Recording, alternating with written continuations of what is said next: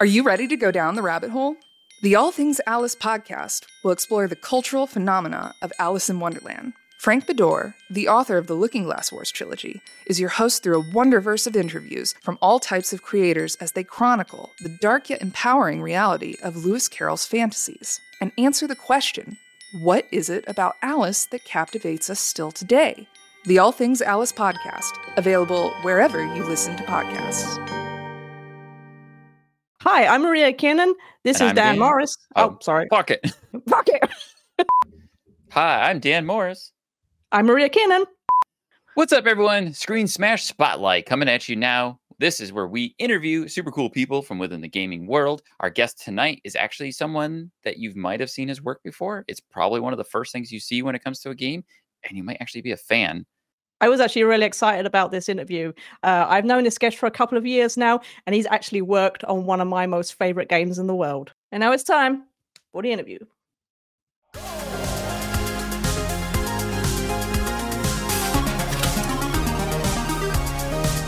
What's up, everyone? Welcome to a Screen Smash interview. My guest today crafts video game trailers for Devolver Digital. Before joining their team, he ran his own shop, doing the trailers for over 100 other indie games, including What the Gulf, Slay the Spire, and Risk of Rain. He lives in Pennsylvania with his wife, 2 kids, a dog, and a fish. You can usually find him gushing profusely about whatever indie game or comic he's currently obsessed with. Say hello to Mr. M. Joshua Cauller. Hello, Joshua. Hi guys. Thanks for having me. Hey, Josh. Well, Mr. Josh, you, sir, are a video game trailer maker, yes? Yeah. I would say it's one of those things where you go back and forth all the time on, because it's like you're like do I just call myself an editor? Do I say that I like make trailers? Yeah, is there an official title? Well, there was. I actually started my business with the title M. Joshua Makes Trailers, and I realized somewhere along the lines, as I like did a lot of like much heavier collaborations, that I was like, I don't feel like I made this. Like all the content is so much of a collaboration with other people that it's like, and of course, it's someone else's game. So it's kind of like, like this is, I don't know that I fully feel like I made it as much as I like cut it into being, or like I've trimmed off all the other fat so that like this is just the substance in the middle, Cool. Like a sculptor or something. Yeah. What got you started making game trailers, or is that something you've always wanted to do since you were a little boy? Yeah, actually, when I was 9 years old, I played Mega Man 2 for the first time, and I was like, I want to make games like this in the future. I want to make awesome Mega Man like games. That was like all that, and I would just draw profusely, like just creating characters for games, and like I didn't quite get to the actual like game design part of it, but I was just like obsessed with characters and games. And I did really bad in high school. I did really bad at school. So I kind of like was like, all right, well, maybe I'm not going to go to like game design school because I'm terrible at school. Also, what else do I want to do? And somewhere in the middle of school, the 2 classes that I did excel at were graphic arts and video. And so I always had like the foundation of graphic arts and video, and I went into an art school in college, just a small trade school, did the short little 18-month thing. And then I floundered in the ad and creative space for a good like 15 years. Like, what am I doing? Why am I not employed again? It's kind of like the struggling artist experience. But I'm not to say that I didn't, I didn't have good jobs and I didn't get paid, but it was like, I was never creating anything that I really, really wanted. And then when I got unemployed for like the nth time, I was like, what do I really want to be when I grow up? And I looked again and I was like, I don't actually, I realized story of my life. Somewhere in the midst of those. Yeah. I realized somewhere in the midst of that floundering and chaos and like, what do I want to be when I grow up and all of that I didn't want to make video games. That was the hardest realization. So I always thought like, one day I'm going to make a video game. One day I'm going to make a video game. And then I realized I just wanted to have made a video game. And the nice thing about trailers is that someone's already done all the actual work of making a game. And I saw there was this guy who was doing it, man. He figured out how to do this. And his name was Kurt Gartner. And he had a website where he said that he was an indie game that he made trailers for indie games, and I was like, I want to do that. And it just so happened, I mean, like, of course, it was like, all right, I'm going to go do that now. But it was also like I had all of the, the hard work of floundering as an artist and all the years of training and all the technical know-how of how to do all those things. But it was like, all right, now I know this is where I want to focus my energy. And yeah, and it was just a matter of like, all right, well, I have some of the connections. I'm doing very similar to what you guys are doing, which is just like I'd been writing and I had been interviewing game developers and I had done podcasts, and I was just like, all right, I'm going to pool these resources, and I'm going to say to like a couple folks, all right, I want to make a trailer for your game. You don't have to pay me, but I'm going to make a trailer for your game. I want you to give me all the assets so I can like figure out how to put it together. And I thought I was going to need to do that a lot. Like I thought it was going to take a lot of time. I thought that I was going to need to like, I don't know. I thought it was going to be exhausting, and it was, but it also like came completely together in just 2 times. I just did that 2 times with 2 game developers, and then after that, I've had everyone pay for a trailer since then. That's awesome. Yeah, that's That's impressive. really cool. Yeah, Yeah, that is impressive. I wish I could say the same thing. Well, it's something that takes it's something that once you figure out like exactly what that you need money. I thought it was a lot of money, but it was like it was a vastly underpaid, like for the amount of labor, the amount of time. It wasn't appropriate, but it was like enough to get a good start. And I was able to still try a couple ideas and what I thought was going to make trailer special. And that was the other thing, is that I had the assumption, because I had lots of ad agency background by then, that I knew that like unless you have a special branding, unless you have like a special sauce of what you do better than anyone else, whether that's true or not, but you try to do it better than anyone else, that's what's going to keep you around. And for me, that was player centrality. Is like when you watch a trailer, most people are like, their question is, what is the game like what is the game as a product?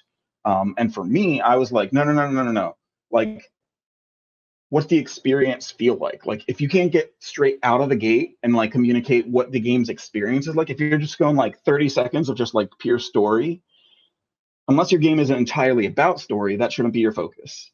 I want to know what the game feels like. And if you can, like, I call it the Power Ranger effect. Like, if you can make people feel like they know karate, it doesn't matter how much they actually know, as long as they can feel like, I know what it's like to punch somebody.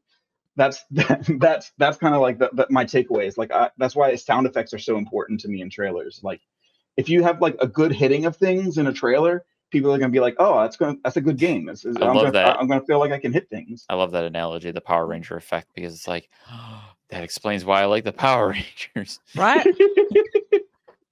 I mean, that kind of bleeds into our next question of like, how do you choose what goes into a trailer? Like, do they give you an idea of like what are they looking for? How do they want their game presented? How do you look at it and go, this is how I want to make this trailer? Yeah, I mean, like, I usually ask that as like the third question, is like, what are your actual goals for the trailer? Like, for me, the very, very first thing is, let me play it. Like, that's what, like, like I said, like, I'm player experience first. So like, give me the game, and if I don't like playing the game, I'm not going to make a trailer for it, because it's going to be miserable. I'm not going to enjoy the experience. When I first was starting out, I asked Kurt, I was like, hey, how do you make trailers for games that you don't like? And he's like, I don't. Yeah. Yeah. Actually, right? That was a big part of my thinking too when we were reaching out to you, and I'm like, I wonder if he plays or does trailers for games he doesn't like, because I feel like that would be A, miserable, and B, you would not make a good trailer out of it. Right. And that's sort of the thing, is like, I have to feel the game in my bones. If I don't feel the game in my bones, and I don't feel like the actual like tactile qualities of it with my hands, like it's you're not going to sing the praises of that game. Yeah. Oh, it's not. I'm not going to be able to sing the praises, and you as the viewer are not going to be able to have the emotional. That's the joy of making anything, is having the emotional exchange from one person to the other. Like we're in a stage in existence where media is so complicated.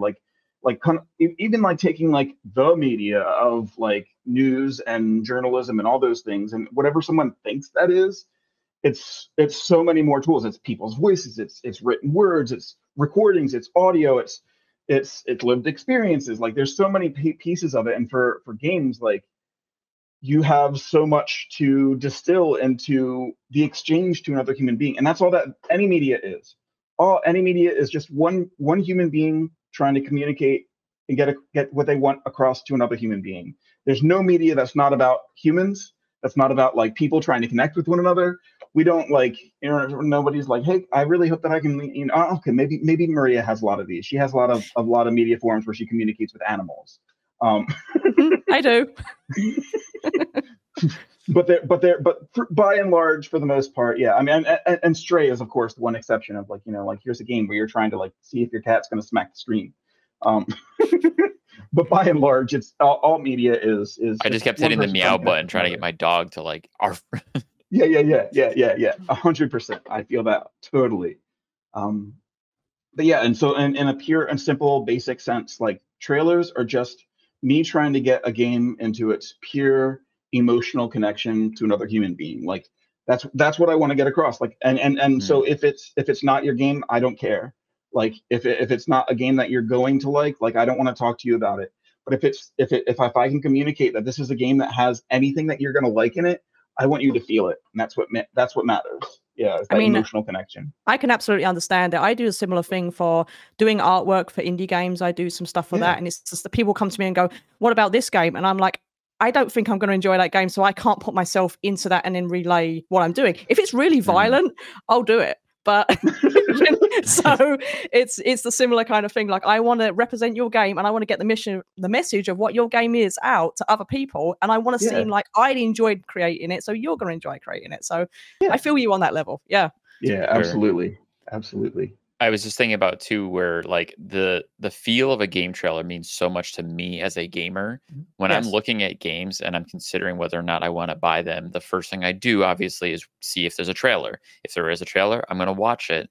And very quickly I can be like, wow, this is a good trailer, or wow, this is a bad trailer. Even if the game still looks interesting, which is weird. I actually just had it where I watched the trailer for Star Ocean that's coming out. It looks gorgeous. It looks beautiful, but the trailer was so terribly edited. I'm like, this is not doing this game any favors. And theatrical trailers are just like, show me the game. I want to see the game. Yeah. That's the hard thing. Like there is a right place and a time for cinematic and animated trailers, but if it doesn't actually work in service to the content of a game, like there was a really good live action trailer for Dishonored 2, where they're just literally recreating the powers of like, you see the domino effect being placed, and then like the crunching of the ability like suddenly coming to fruition, and everything just when it's based on the actual experience and you're seeing it from an external perspective, that makes sense. Like very satisfying. And you'll notice that like Call of Duty and Destiny and games like that, like so few of those games actually have gameplay in them, because of there's a good and bad to it. But the reason why they don't is because you as a viewer can't see so well through a person's eyes what the player is doing. And so they actually like Destiny is emphatic on this, is that anytime that you see one of the, I forget what the Destiny characters are called, but the Guardians. The Guardians, right? If you see one of the Guardians, you're seeing all of what you're seeing of gameplay is like third person. Yeah, it's like a disjointed camera that's pulled back and looking at the action. Yeah, just because you need to be able to see what the players look like they're doing versus what you yourself are actually experiencing. You did say that you do play the game in order to determine whether or not you make the trailer. That's always the very, very first step, is just let me play the game, and then I'll get back to you and whether or not we're going to continue the conversation. Yeah. Okay, yeah. So how does that lead into your planning and building of the game trailer? Like, how do you do that afterwards?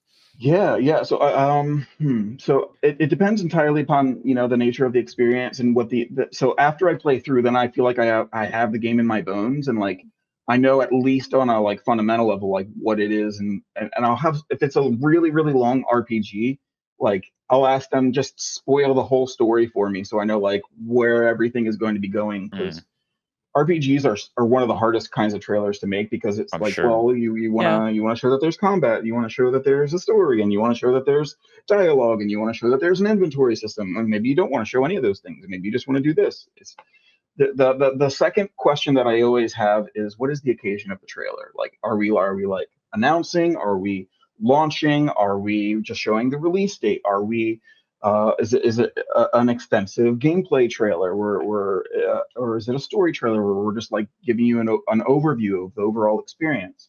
The occasion matters more than you would think, and you always want to like the thing that makes great art is if no one else can ever do it again. Yes. Like if it's such a specifically tightly crafted thing that if someone else were to take it and try to do it again, it would be either a clear copycat or it would be like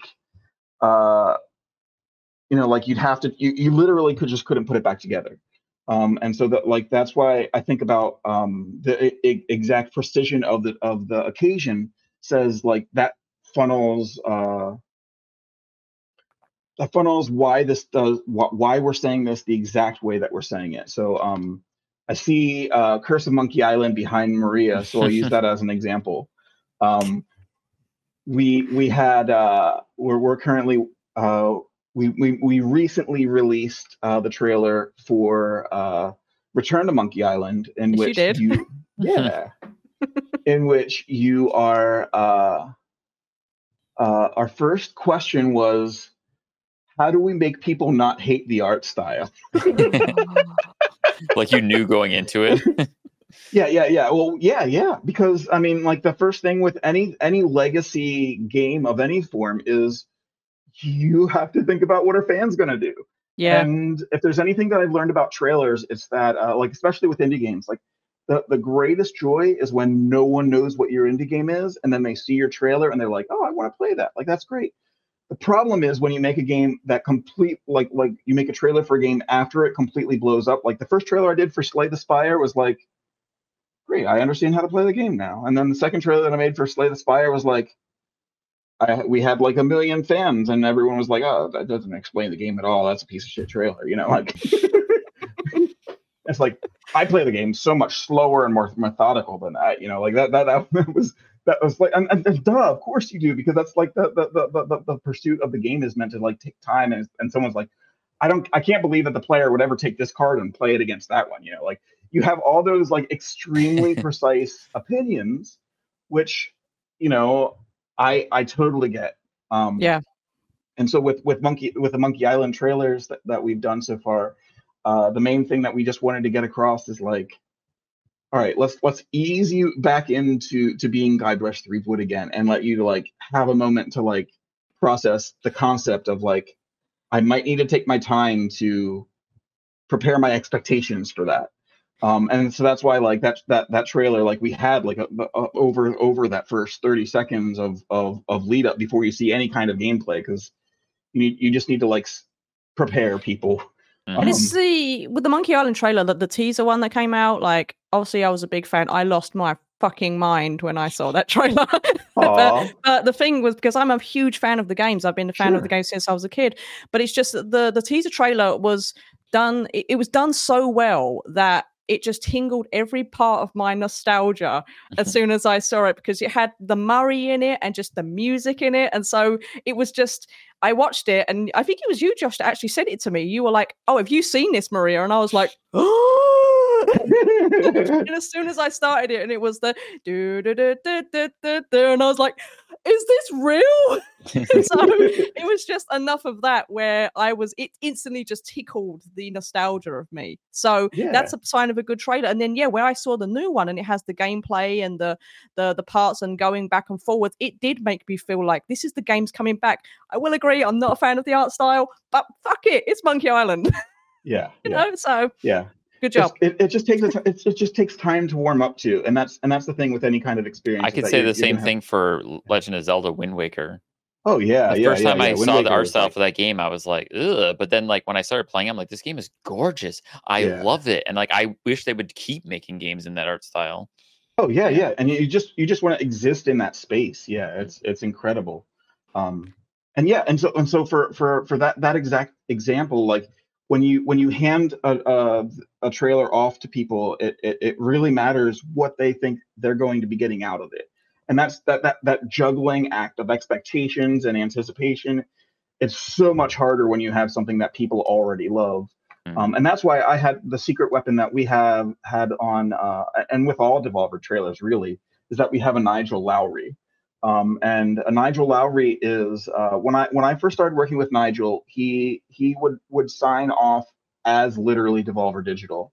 And I was like, wait, this guy Devolver so many people. Like, why is he saying that he's Devolver? But like in actual like sincerity, and like he's the like world's most humble.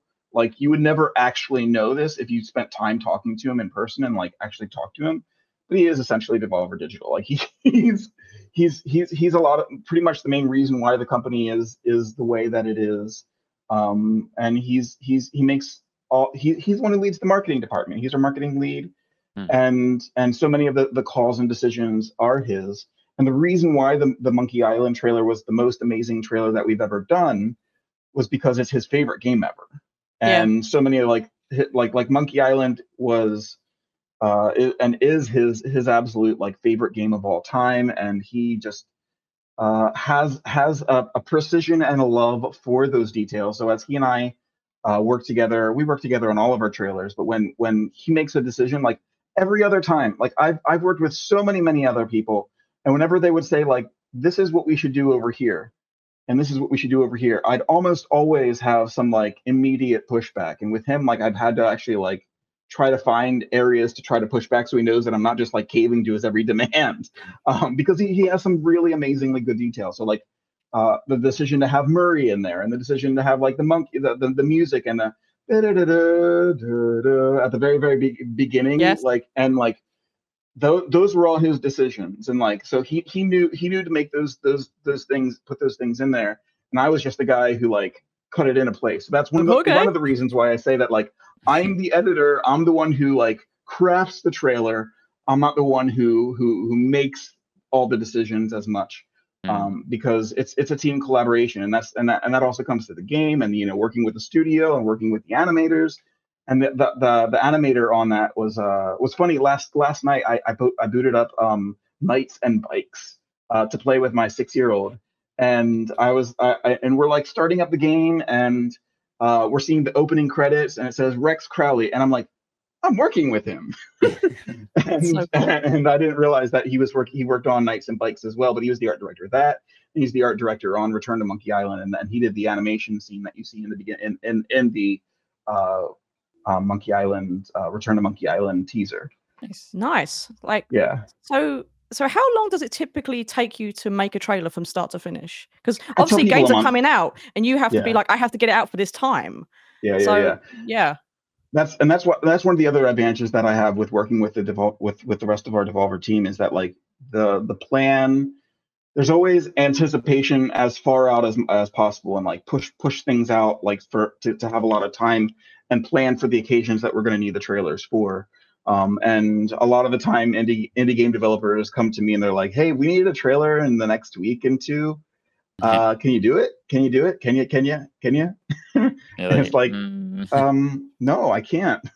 And there's been many times that I just had to flat out say no, because I don't have the time to. I mean, like, there have been times that I've said yes because I'm like, I really want to work on the game, and I'm like, yes, it's a ninja game. Fuck yes, I'm going to do it. But yeah, for the most part, it's like give me some time to actually like let the concepts come together, because like a trailer can, like, my first draft of a trailer I can put together in like a day. Yeah. But like the actual like finesse and like precision and like the titles and the animation and whatever else we're gonna do, it takes weeks, and the back and forth, and that's the main thing that I anticipate with that month, is that it's not that it's going to take me a literal month to do all of the actual physical work. It's going to take that much time for the back and forth of conversation and the development of the ideas, and for us all to have the best experience possible. And it depends on so many factors. Like if it's a ninja game, just like I said, just give it to me. But if it's a game where it's like I'm still really, really bad at Risk of Rain 2. But I was, when I got to do the announcement trailer for that, but like, first of all, the fact that the game was really, really, really honking good when they were just doing the announcement was insane. Like that game was like amazing 2 years before it hit early access. Like, it was very, very good. But yeah, I was like, all right, you guys know how to play this game well. I do not. You just go do like some really, really good runs, and I'll just like I'll clip the parts I like. And that's kind of like what I ended up doing. And like even for that first announcement, it was only like a 30-second announcement trailer. I must have had like 6 to 9 hours worth of footage. And I was just like, all right, it was probably even more than that, but it was just like I'm going over every single moment and just like am I going to be able to use this? Am I and just like then what I try to do is I try to like kung fu it together. I'll try like the thing that I learned with working with those guys is the with Hapu Games is that if you craft your action in the exact right fashion, it'll feel to the viewer like like like if Ryu's trying to do the Hadouken, like you should feel like you're actually like leading up to that and executing the move, even if you're going to use 5 different shots for it. So it's a lot of like match cutting and a lot of like kinetic lining up until like the action feels and flows from one shot to the next. Because if your eyes are over here in this spot in the shot, that's where they should start in the next shot. So if the player character is running up here like this, and the next shot you have the character going over here, it should start right here. And finding that exact moment to link all the actions together is what makes a good action game trailer. Nice. That's really interesting. Yeah. I was thinking, kind of, you dipped on one of our other questions too about like if the studios provide you additional assets, and you just said like they gave you the 6 to 9 hours of footage, so you didn't have to record it yourself. Right. Is there other like is that a common thing, or is it more in that unique situation? Usually, yeah. So like this is sort of the fun credits to come back to the Return to Monkey Island. So behind the scenes, you would have assumed like Ron Gilbert has a whole studio called Terrible Toy Box. He's going to have that guy in Department B. He's going to capture the game for us, and then I'll get the footage back, a day or two later. And no, that's not what happened at all. In Monkey Island's case, it's like Ron's like, hold on, I'll get back to you in just a second. Can you give me a shared file link? And he just like records the file himself and then drops it into a shared box. And I'm like, Ron Gilbert just dumped files onto my computer. That's amazing. Wow. I would lose my mind. Yeah. Ron Gilbert liked one of my drawings on Twitter, and I almost freaked out. Yeah, every time. Yeah, that's pretty much every time I feel that when I get to work with one of these game designers and we're making things that we're both proud of and excited to share with people. That's the joy is being able to create things together and see what we create as getting people really excited or really pissed off. I mean, whatever, right? Yeah. So in the is Elijah? Is it Elijah? Olia. Yeah. There's some interesting dialogue that goes along with the trailer. Was that in the game, or did you repurpose it? So with Olia, I'm pretty sure you're talking about the story trailer for that with the lady doing the voiceover. That one, I'm really actually proud of the voice acting on that one, because we found a talent agency and we're like, all right, first and foremost, this actual place where Olia takes place is off the coast of Japan. It's near somewhere between Japan and Korea. But yeah, so like I'm like I have this very, very specific accent that I would love, where you can't quite place whether it's Southeast Asian or Northeast Asian, or like you can't like place where the actual voice actress is.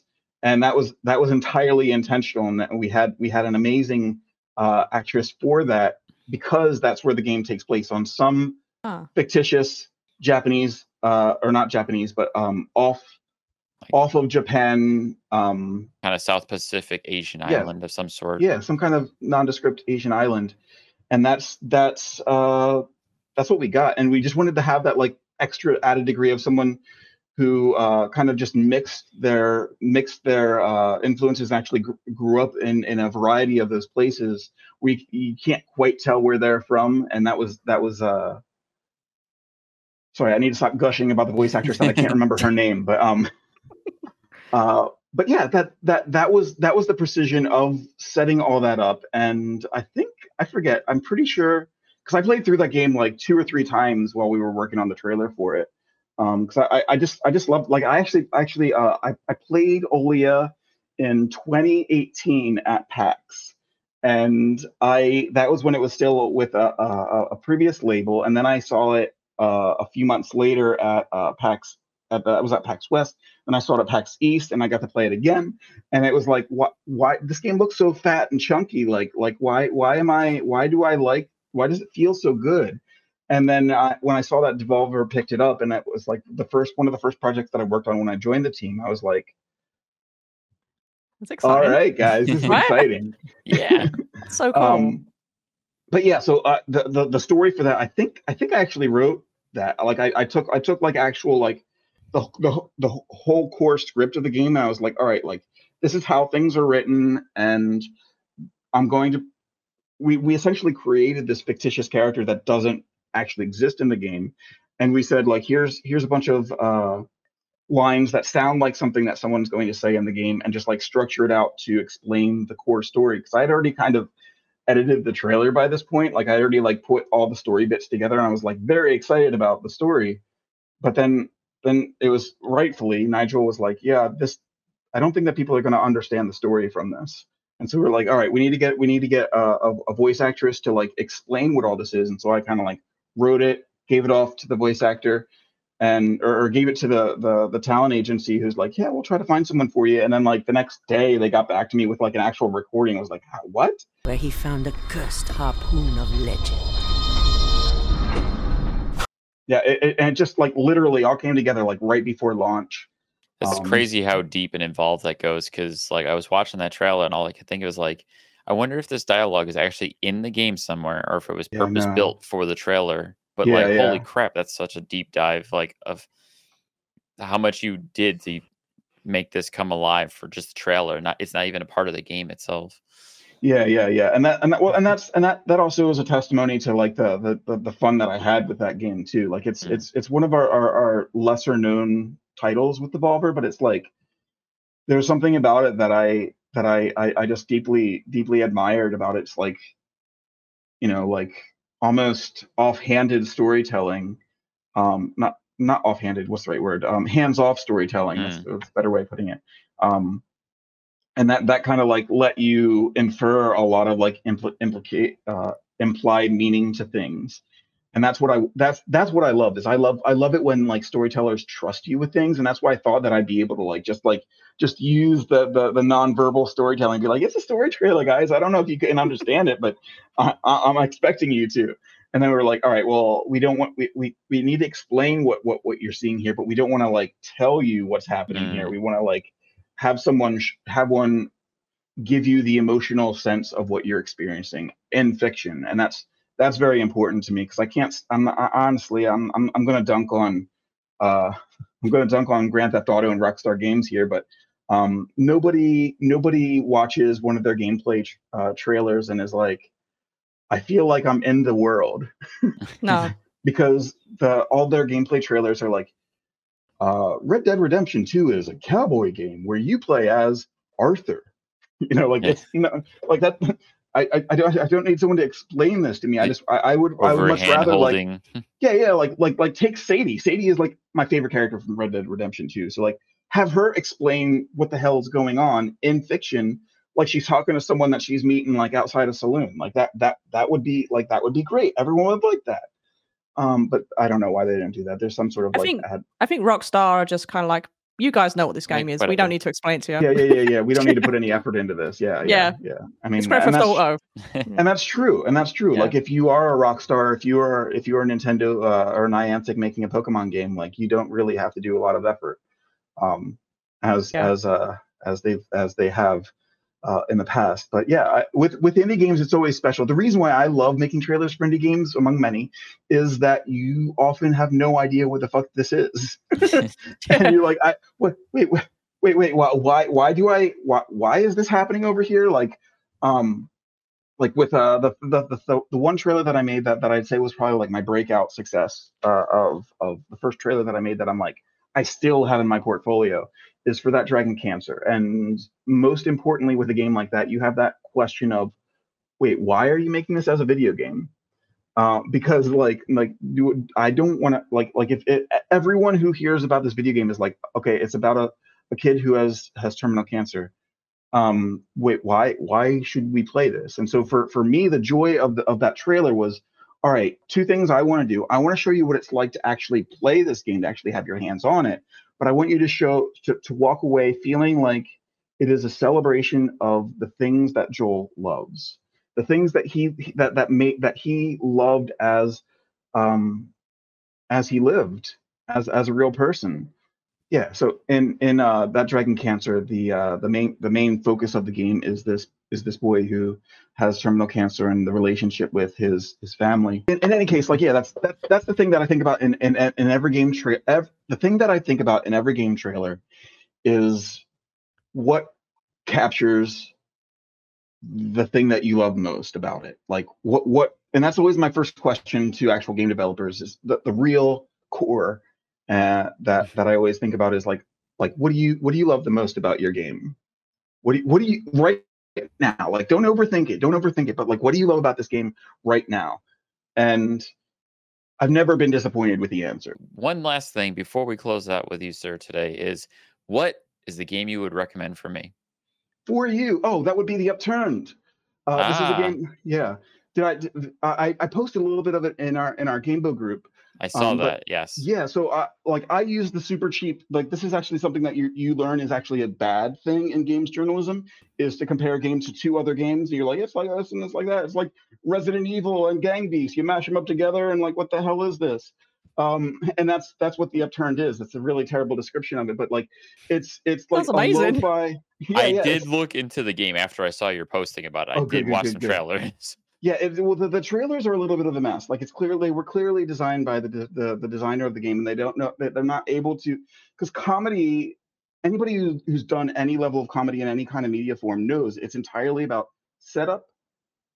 It's hook, setup, and landing. Like if you don't set up that structure just right, like the comedy, the joke doesn't land.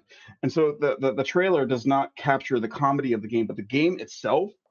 It's like all right, so you show up at this hotel and there's this guy at the front desk and he's like, hey, so you got to go to your room. It's just like 1439. I know it's a long elevator ride, but go on up. You're gonna be fine. And then like you get on the elevator and then all of a sudden the elevator like flips upside down and like you're like falling backwards and you're like, what?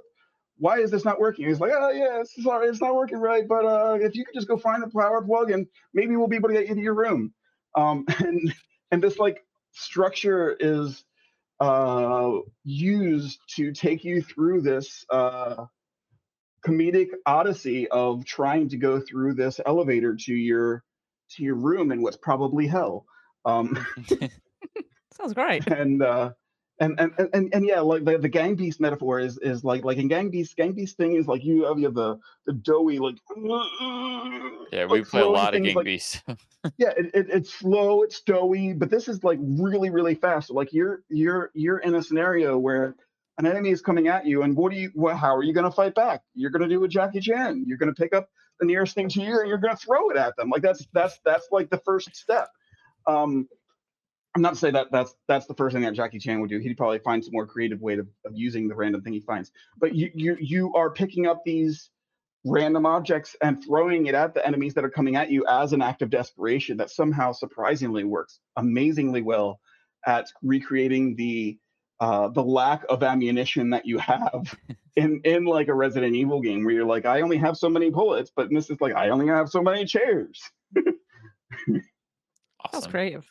Yeah, I've looked at it and I'm very curious to check it out because like I do love my survival horror games and I love Resident Evil. So like a comedy spin on the genre sounds like it'd be a damn good time. Yeah, and so because you asked for a recommendation, Maria gets one too. Yeah. Maria, your recommendation, because I know how much you love violence, is DAP.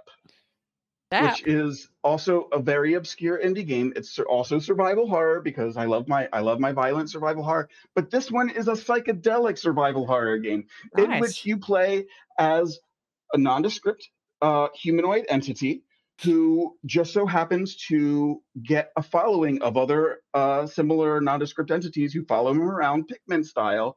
And it is sort of like a Pikmin version of a survival horror game, only where every violent encounter is started and over in the course of like 1 to 2 seconds, because it's so high risk and so high reward that you're constantly like, all right, how do I get all of my enemies or all of my allies to be like charging up an attack just in case something comes at me? Because it's started and over very, very quickly. I'll play it. I'll review it. I can't promise you're going to like it all around, but you're going to have a very, very good, scary, violent time. Bring it on. All right. Thank you so much, Joshua, for sharing all that wonderful insight and background and things I never even thought would come out of this conversation, because, damn, that was good. Thank you so much. That'll do it for us today. Any final words, hey guys? No, this was great. Thank you. Haiku the robot. Final word. Haiku the robot. Haiku the robot. All right.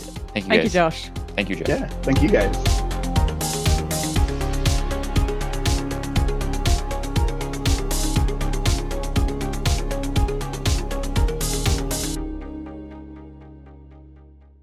You haven't even paid me from last time. I haven't watched Halo either. I'm going to summarize Halo Season 2 based on the Watching Now Halo podcast from Couch Soup. This is going to be fun. So Chief could be crazy.